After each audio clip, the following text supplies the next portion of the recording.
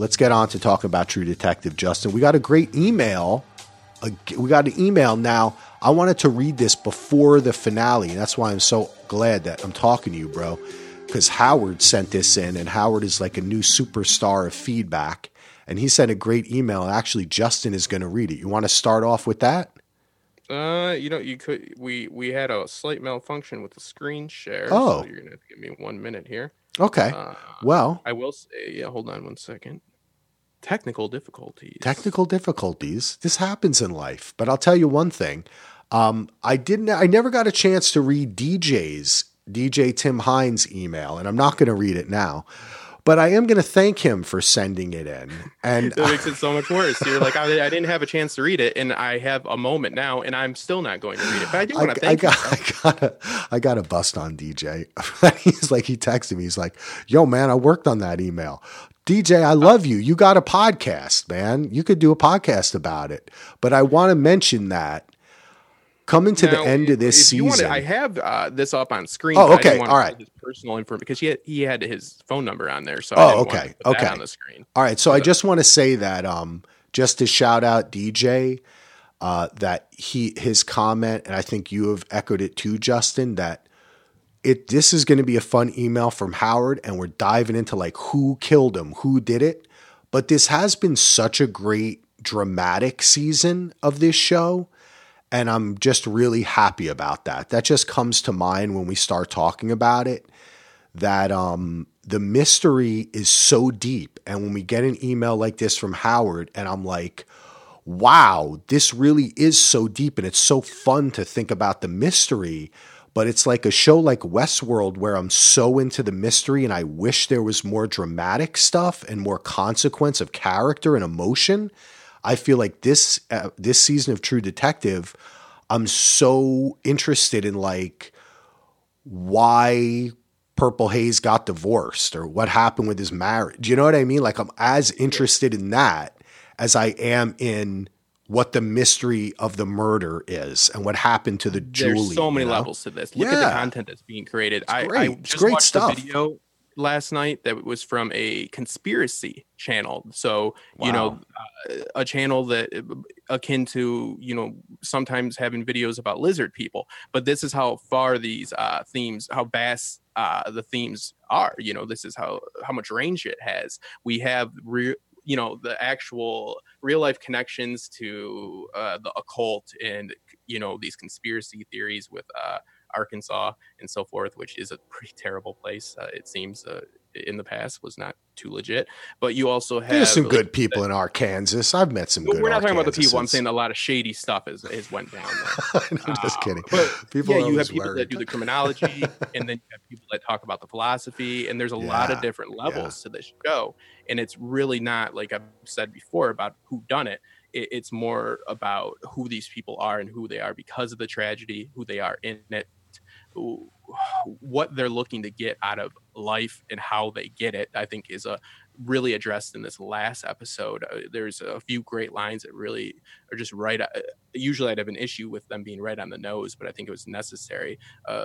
Roland says to Hayes that, like, this shit isn't for you, I'm paraphrasing here, to fix your life, meaning like this job isn't like your therapy. Solving this case isn't going to fix your life. Like we see the difference in the way these characters approach how they seek happiness.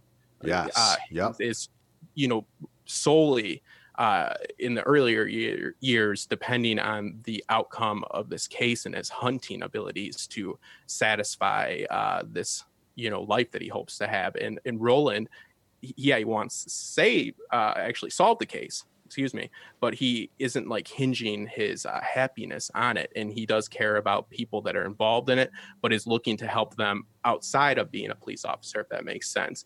And you have Amelia, who looks to, she's ambitious, yes, and she does get some fame and success off of this tragedy, but I'd like your take on this. I don't think she's as evil as a person as we might have been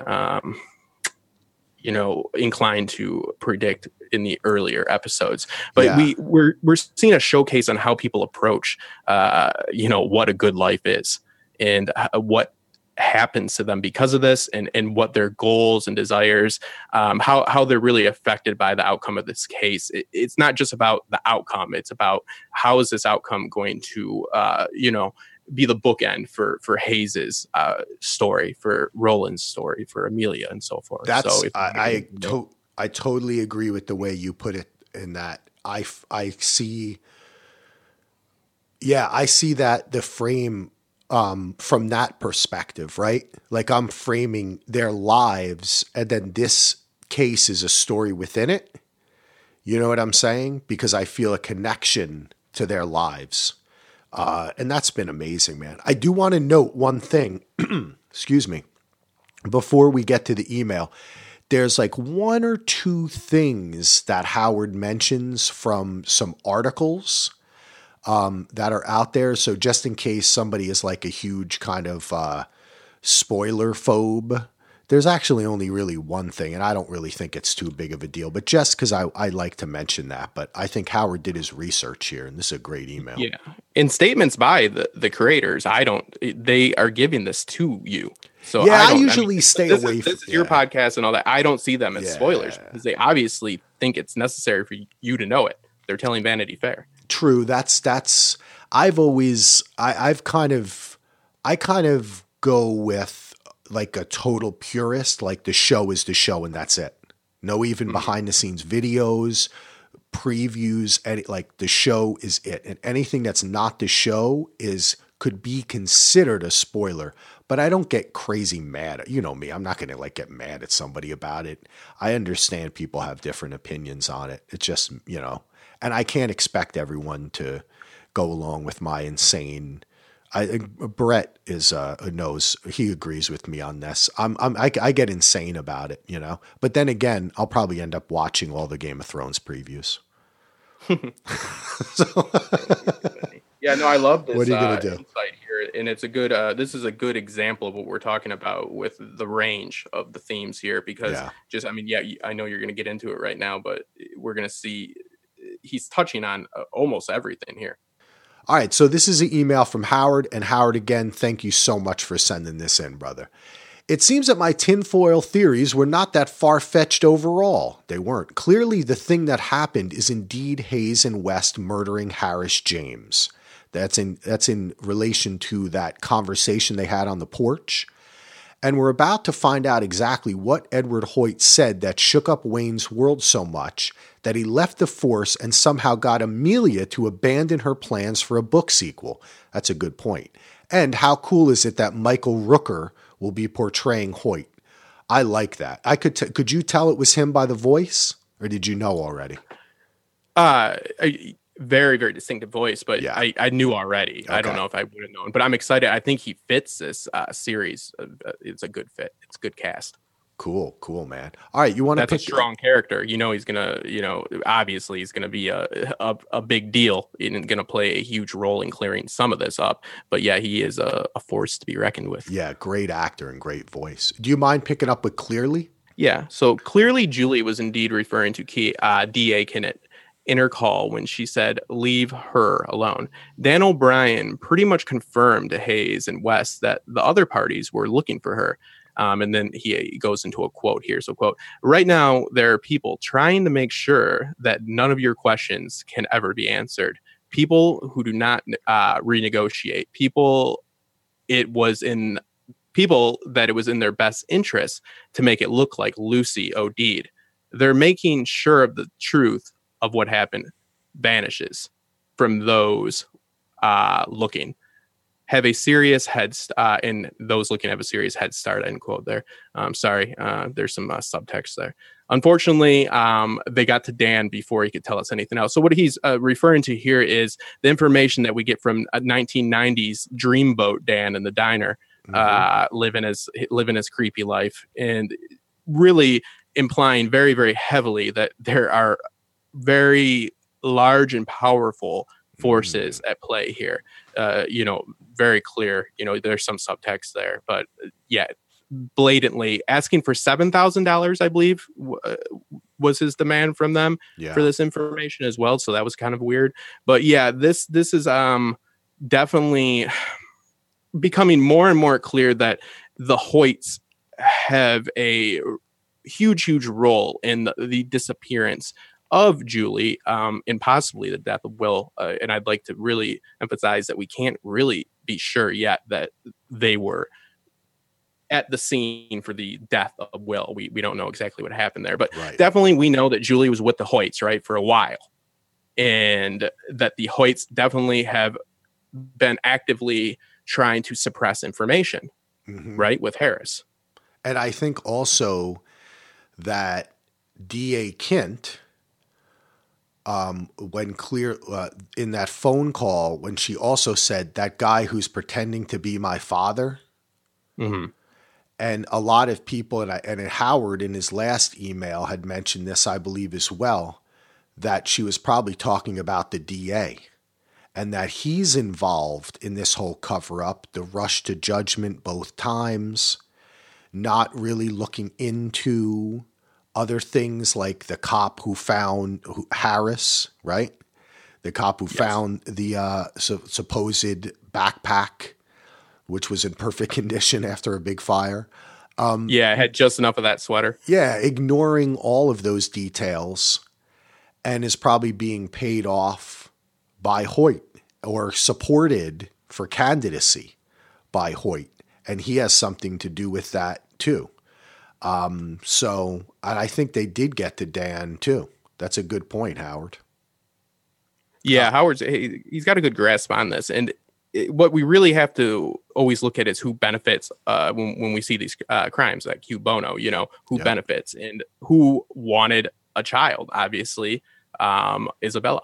So, I wasn't the only person. Almost probably all the fandom said that it was pretty clear that the person most likely to abduct a young girl was the Hoyts, because they were the ones that had lost the young girl.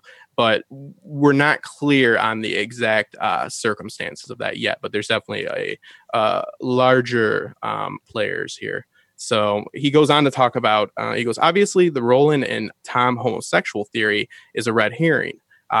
He goes on to talk about how the creators have said as much in the recent interviews with Vanity Fair, Joanna Robinson, and noted on Instagram and confirmed there was no homosexual relationship between Roland and Tom. So they seem to really want to press that with the fans. Yeah, so I didn't know it about any of this. That's interesting to me.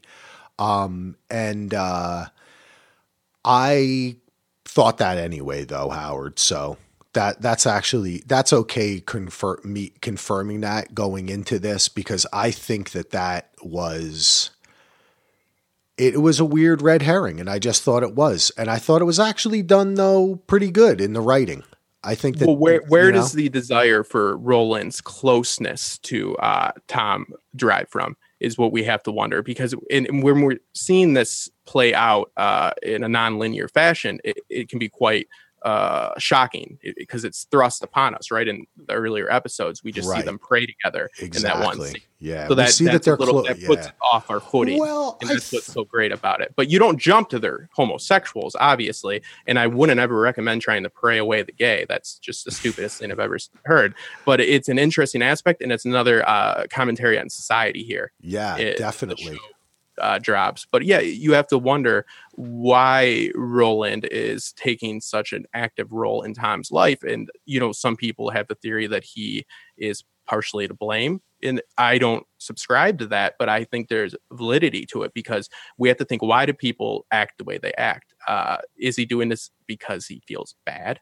Because maybe he, because that's what lends some credence to this. I don't believe so. I believe it's just a good example of his approach to the job and his life, how he's trying to help this case. He is trying to solve it, but like he says, like he tells Hayes, dude, I'm just trying to get you a paycheck.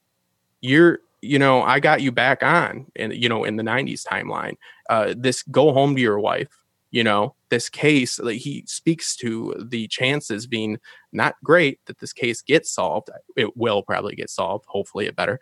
But, he's just speaking to the fact of you can't hinge your happiness on this case, because you have polar opposites again here you have people that are seeking meaning in just different ways. So it doesn't mean that he doesn't want to solve the case, but he has his hand out to Tom, and it's not in the capacity of a police officer, in my opinion, but it's not also in a homosexual way. And I think that's where some people could have jumped to that. I don't think it was unfair to jump to, but you have to wonder, where does this closeness derive from? Yeah. And in a show like this that makes you ask so many questions, really nothing's ruled out. He could be a lizard person. And it's also the setting, like you're talking about, Justin, when you're bringing up the kind of social commentary that is inherent within this season of this show.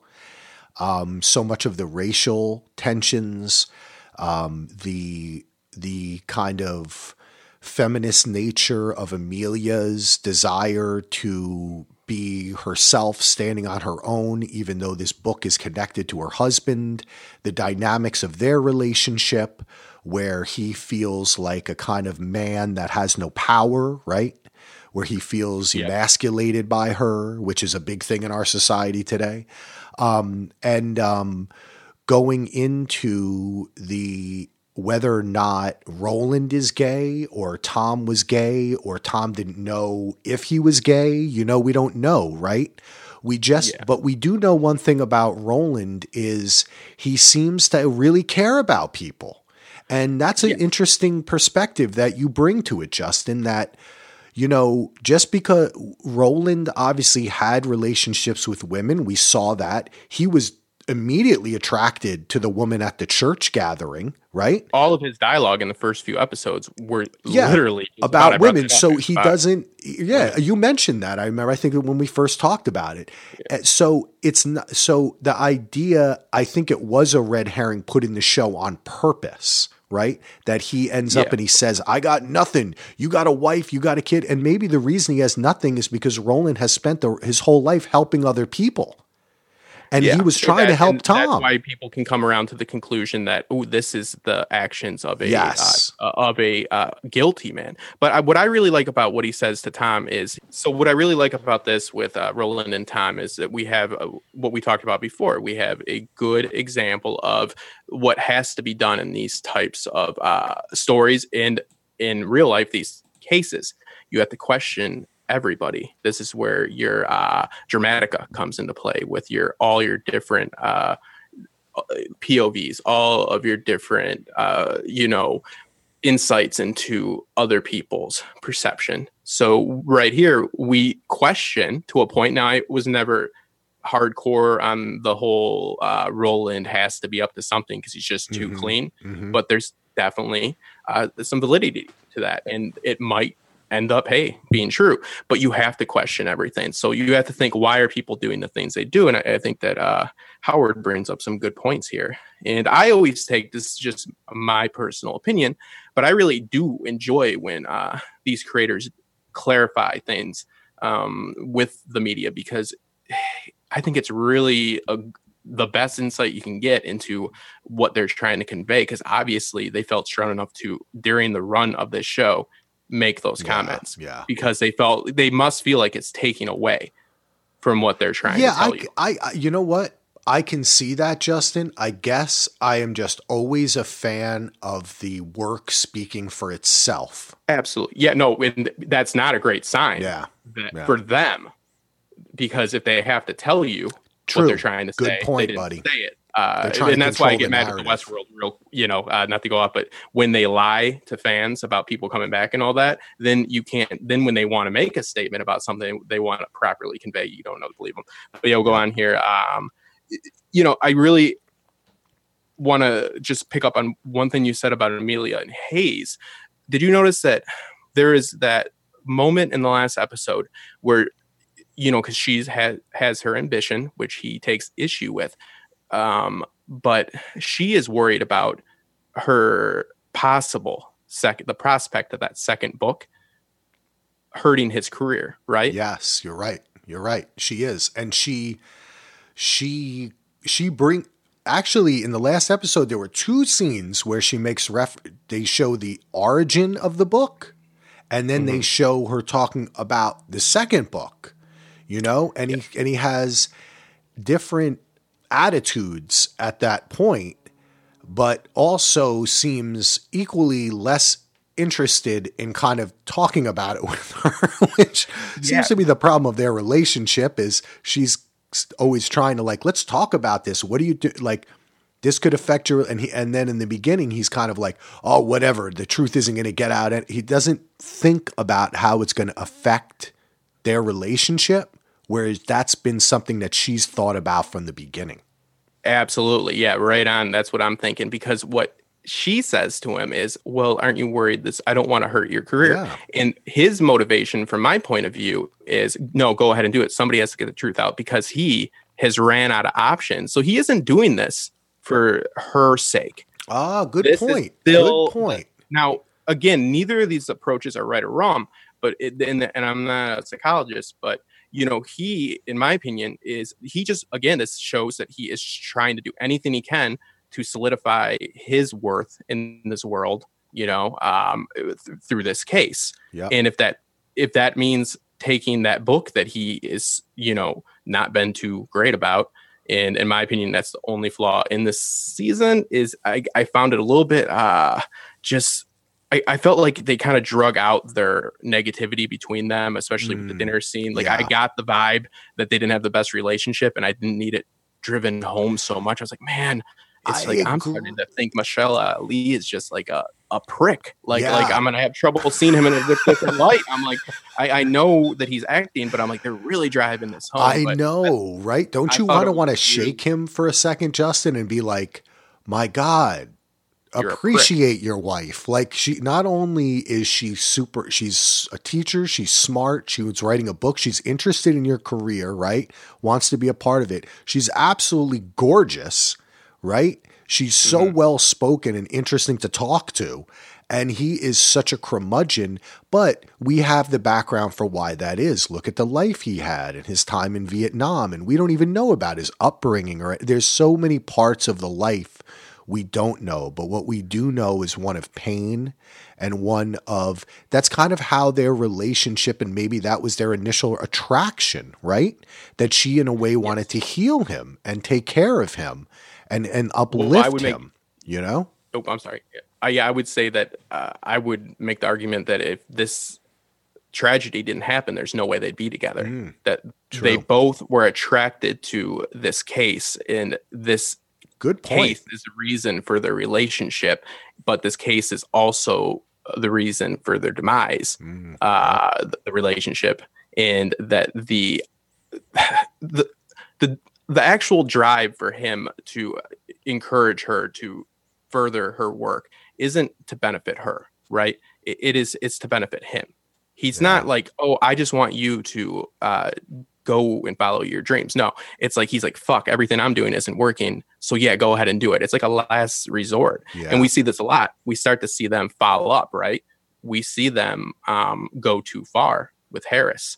We see them, possibly get rid of the only person that has the truth at their disposal at the moment. We see Hayes, especially, I think, lose control in this last episode. In the earlier timelines, we see him just, he's been the hunter, right? But it seems that it's heavily implied that he might have been so focused on that hunt, he didn't realize that there is a bigger game tracking him, because the dialogue at the very end there was, don't you think I've been patient enough with you? Yeah, that's true. He's dictating terms that he's not. The boar is outside and telling you to get your ass out there. Nice. Right? That's a good point. Get out Justin. there. You call it from the cop's house. The cop that, we think, oh, if he could only get his hands on Hoyt, right? If he could only. Well, he's gonna, and it's really not on his terms. He was like, can I come out and play tomorrow? He's like, get your ass out here. Yeah. So I think it's a really interesting take on that. And let me go back into these comments from Howard. Yeah, I can hit these three, man. Howard has 3 quick points, which we've been discussing on the show. He says, clearly the white ghosts are Isabel Hoyt and Mr. June, a.k.a. Watt. I totally agree with that, Howard. I think that we should take that to be the truth. Howard continues, I'm starting to think the pumpkin lady neighbor, Margaret, didn't play a part in any of it. She's just Lucy's best friend and a neighborhood busybody. I agree with that too, Howard. I think in the end, and we're on the same tip here, Howie, there's more red herrings here on the side of this investigation, and the truth is probably going to be a lot simpler. Now he continues, this was something that I did not pick up on, and thank you very much. As for the significance of the landscaper's truck outside the girl's halfway house with Ardoin lettered on the side, that's the missing kid's friend who was interviewed earlier in the show as an adolescent. Since he had a crush on Julie, I bet he still had feelings as an adult and helped her run away from that halfway house after she somehow escaped from the Pink Room dungeon in the Hoyd estate. Hopefully this will be confirmed Sunday. That is awesome, Howard. That totally makes sense. I remember that missing kid's friend, that he was interviewed by the cop, and I think he was a student of Amelia's, right? Yes. So that is a great pickup, bro. And I think that makes total sense, and I love it. Yeah, I love that too. And I didn't pick up on that. And that cements that down, because you don't have anything in a series that isn't necessary. So that, you know, the name on the truck, the interview initially, those all happened for a reason. And Howard picked up on what that was. What is her connection? Obviously, all the connections to her old home are gone, right? Mm-hmm. So that's also who benefits off of the death of Tom and of Lisa, right? Yes, Lisa. We have the mother, all the people that are connected Lucy. to this case, that are interested in finding Julie are dead. Mm-hmm. That leaves me to have to conclude that they want to get rid of the source of interest in this case, right? You want to get rid of the people that are vying for truth, people that are possibly implicated in this whole case as well. So yeah, I really like that from him. That's awesome. Howard continues, I'm still trying to figure out why we were shown highlighted sections of Amelia's book. I've attached screenshots, which he has. I should put those on the website, which show she was writing about an automobile accident involving Olivia and Ed. Perhaps that's referring to Edward Hoyt. Any thoughts? I thought it was. I thought that this was the accident that killed the Hoyt kid and husband. You remember the name of Hoyt's daughter. I always forget her name. Oh, Justin, you said it before. Anyway, I think that is, I looked at what you put in there, Howard, and I think that is referring to that. And yes, I think that's, and they don't show these things for no reason. Right, Another good exactly. Grab. And that's because what's that going to end up being? The reason for everything, right? Is this accident, is that this rich woman's dad wanted to make her happy. And he used everything within his means to make her happy. And I think that's why this is a little bit different than season 1, and a little bit different, not a little bit, a lot different than season 2. I think in the end, we're going to find out that this story at its base is one where people thought they were doing something good, not a bunch of pedophiles stealing children. Yes, because the monsters that we always create, unfortunately for us, because our lives would be a lot easier if they were real, are not. The people that do horrible things, this is an example of a fictional one, but again, sadly, this is something that has happened time and time again.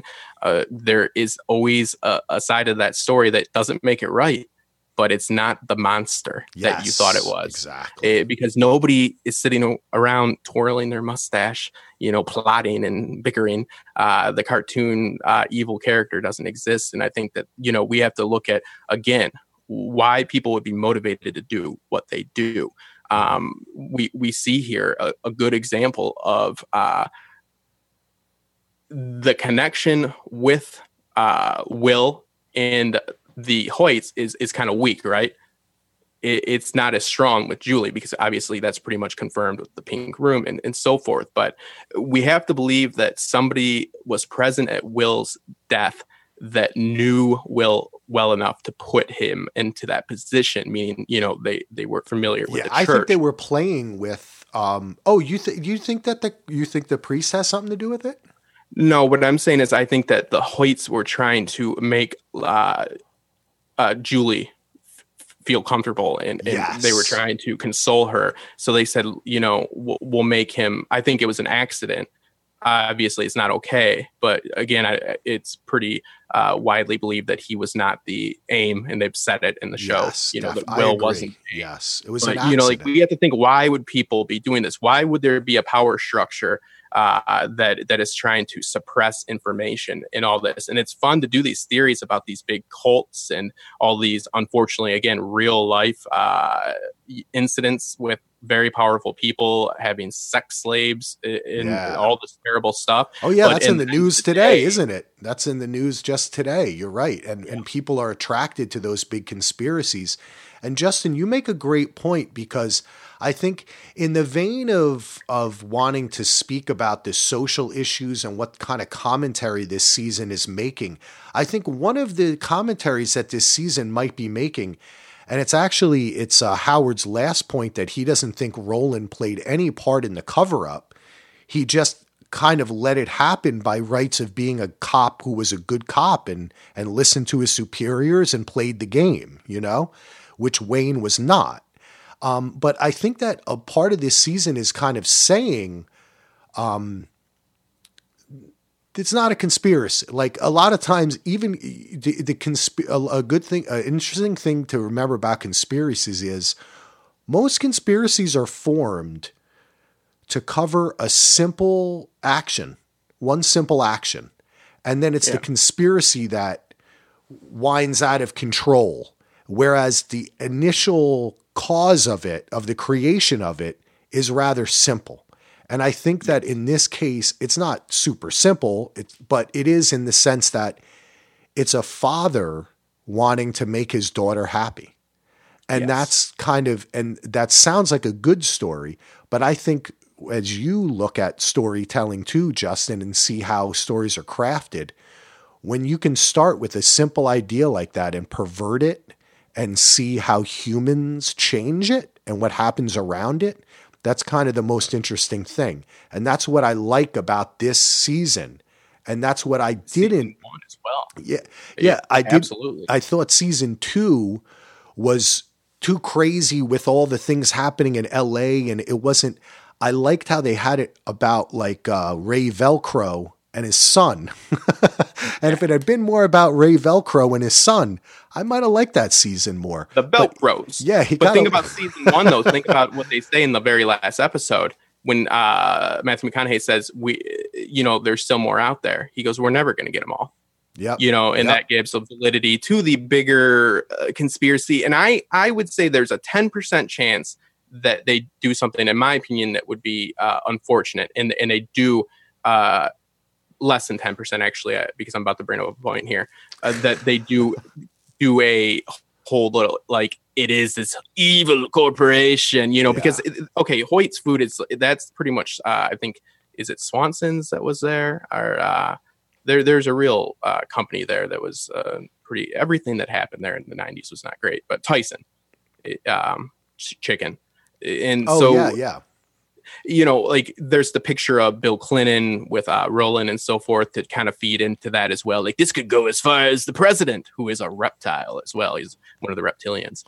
You can get crazy with it. But the thing is, there's a lot of reptilians today on this podcast. when they are implying to Harris, through beating him, that there's this sex cult in the sex ring, he laughs at them. Like they couldn't be further from the truth, right? This is a man that is pretty aware, in my opinion, is going to die, by the way. Mm-hmm. He's done this. He's been there. Not a great guy, Harris, but when they say this to him, it's literally like, you guys don't have a clue, do you? He's shocked by how off they are, in my opinion. And again, nothing good is happening, but unfortunately, it's not this little monster that we can find and then cast away. It could be, Justin, you bring up great points too, because when you look at all the people who died, okay, so you think about Harris, you think about Dan the cousin, right? Will the kid, you think about the Native American Vietnam vet who shot everybody up, the trash can guy, right? Yep. All of these situations could be linked by kind of the sadness and misunderstanding of what happened. Oh, and Tom too. He could have killed himself. It could be, I'm going into this finale thinking to myself, it could end up that this is some crazy conspiracy, which I don't think it is, or that literally all of these people were damaged people, and the only people who actually killed somebody were Roland and Purple Haze, right? They killed Harris, and all the other people were accidentally, like, in a situation, like even he was kind of accidentally, not really. You don't accidentally kill someone when you torture them and it goes wrong. I did by accident. Well, we're not going to talk about that we don't want to get that in public, Justin. That's for when Netflix covers your case, and then I cover that on the podcast. Then I'll go on to YouTube. It's called "We Definitely Caught a Murderer." We caught him. It's Justin. Yeah. Think about these people, like you said. You said it perfectly there. How damaged they are. Yep. Look at Lisa, or Lucy. Yeah. Lucy. Sorry. Yeah. Look at Lucy. I'm having tech problems here. My video went away. I can still hear you, so I'm getting nervous. It's going to go out. But Lucy. Notice how she went from talking about how the kids should be happy. For me, that implies that she felt like she should do something to give them a better life because she had that shame about herself. I mean, she kept saying that I have a soul of a whore and all this. She was a woman that didn't have a lot of pride, had a lot of shame, had very low self-esteem, mental illness, drug addiction. And it's very, very likely Tom it's like down the list, as did her cousin. They all had drug and alcohol and problem, so how could they justify these actions? Meaning possibly giving Julie to them. Yes. How would they justify this? I think you could see them justifying this in their minds very easily because they do think it'd be better. It'd be a better life. Went wrong. Things went bad. Yep. I think all these signs, meaning like that's why I brought up Will's placement again, because those, to me, we can look at that as, oh my God, this is some cult behavior because we want to assign a monster to this. And again, these are not good deeds. And they could have all killed themselves. Yeah, it's like you said, it's just one thing went bad and then it just kept going bad and it was never a good plan in the first place. But it again is not this huge scheme that we can just smoke out and then kill the monster and get rid of the issues of today, like Roland kind of says in that one episode. And I think solve all the issues of race in the front yard. So I think there's a lot of evidence for this being some very, very explainable, at least to the individual people themselves, in a strain of events that connect them together that might justify conspiracy, being the proper vernacular, but it's not like this crazy cult in this like whole scheme that goes all the way to the top. It's a lot of people that might have in their head did bad things for a good reason. Yes. And that's so often what happens in life, isn't it? And I also think it makes me think that, there's that famous book, what's it called? Confederacy of Dunces. And it's like, this is like a conspiracy of dunces, as we may be seeing writ large in our society and government today, where what appears to be, could be some great conspiracy is actually a bunch of people haphazardly attempting to profit off of things themselves, save themselves, cover up for themselves and others, and it ends up looking like it's some grand conspiracy, when what it really is just people who have absolutely no idea what they're doing, and they're very sad, damaged, lonely, mentally disabled people, which is kind of evident in this because this whole family, I mean, look, both of these parents had very deep issues, right? It's arguable that with alcohol and drugs and, so Tom maybe lost what he felt was his parental right before they even left because of his issues with his, suppressed feelings and the possibility that that biologically they weren't even his They kids. weren't his I'm not kids, saying that yep. he wasn't their dad, people. I'm just saying that these are what we have to look at, these emotions and factor in, because again, it's never just this clean story of there's a bad man that did bad things. There's a story that sometimes unfortunately hits all too close to home for literally everybody, because how many times do you hear people say, I'd do anything for my kid? True. Well, True that. Hoyt maybe just did anything for, and I'm not justifying it, but I think what we need to look at for a final prediction is Chekhov's gun, quite literally, with Nice. Hayes's gun. Hayes's and we've gun. talked about this before. Well, that was the gun that killed Harris. Yes, but do you think Right? that we They have, shot him. I don't know that Harris, did he grab that? No, because that was his service revolver. Oh, okay. Maybe I'm wrong. You're right. Maybe I have to that's check, maybe though. there's something else there. I don't know for sure. I do There think could it's different. be. Hey, Justin, you know what, man? There was a clue that Heath brought up, which was the scene when he drops his daughter off to college. Why was that there? And is that going to connect somehow to something that happened with these cases that didn't happen in 1980, 1990, or 2015, but happened in between? And that moment opens us up to maybe this last episode cluing us into something that we totally didn't see. And again, I do want to bring up the idea of the unreliable narrator, how much of this is actually true, how much of it is memory, how much of it is false memory. But listen, man, I do have to say, I have to get going to pick up the little guy. Yeah. Is there any final words that you want to give? Yeah, with the daughter, I think one important note to touch on is that she says, once you start lifting something heavy, you'll be okay. And that speaks to, again, what I'm talking about with the way he handles his life in general. He just immerses himself in work, right? Yeah. To suppress the daughter. I think it's a timestamp to show us that she was still there at a certain point. I do think it's going to factor in. My only last thought, and what I was trying to get at with you, probably not in the best way, is do you think it's a possible outcome that Hayes does not make it out of this alive? And do you think it's possible that we might see, because it's very interesting to me that the current timeline isn't current, right? It's 2015. You think mean we that see they could be all fake and he died in 1990 sometime? No. I do not subscribe whatsoever. And it's really a lot to do with just, I hate that type of storytelling. I knew you were going to say that. But I don't think that we're seeing anything that is literally not happening. I think all of the confusion with Hayes is confusion, meaning, do you think that we will see 2018 or 19 and that we could see Hayes possibly not make it out of this alive, either by his own hand or somebody else's?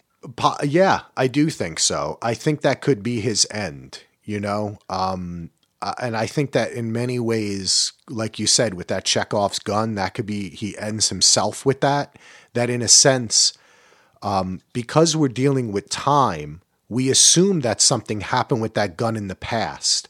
And what it might be is the traditional Chekhov's gun, right? That something is going to happen with that gun in our story presently. And that could be what happens. So I wouldn't be so far off that. And maybe that's the end that he desires. It seems like so much of his life has been violent and been self-harming, that maybe that's the way it ends. And it's sad though. And I do want to say, before we get going here, I do want to just take a moment to thank Howard again. Howard, thank you so much for the email. We're going to touch upon these points when Heath and I talk again next week. But to answer your question, I think it's very possible, Justin. Yeah, very possible. Yeah, it'd be a very blatant abuse of Chekhov's gun. It fits it in every sense of the word, because his son did bring it up again last episode. Yeah, you're right. It's gonna. If they don't do it, I'm literally gonna go and protest. But yeah, thanks for having me. Sorry, it's been a little bit all over the place. I currently am looking at 2 blank monitors, so I don't know what's happening. I think my computer finally succumbed to the BitTorrents that I download. Maybe. Yeah, I apologize. if this is a little bit messy. So, not at all. But thanks for having me on. Make sure to subscribe to my channel. Make sure to keep listening to Axel, and looking forward to it, man.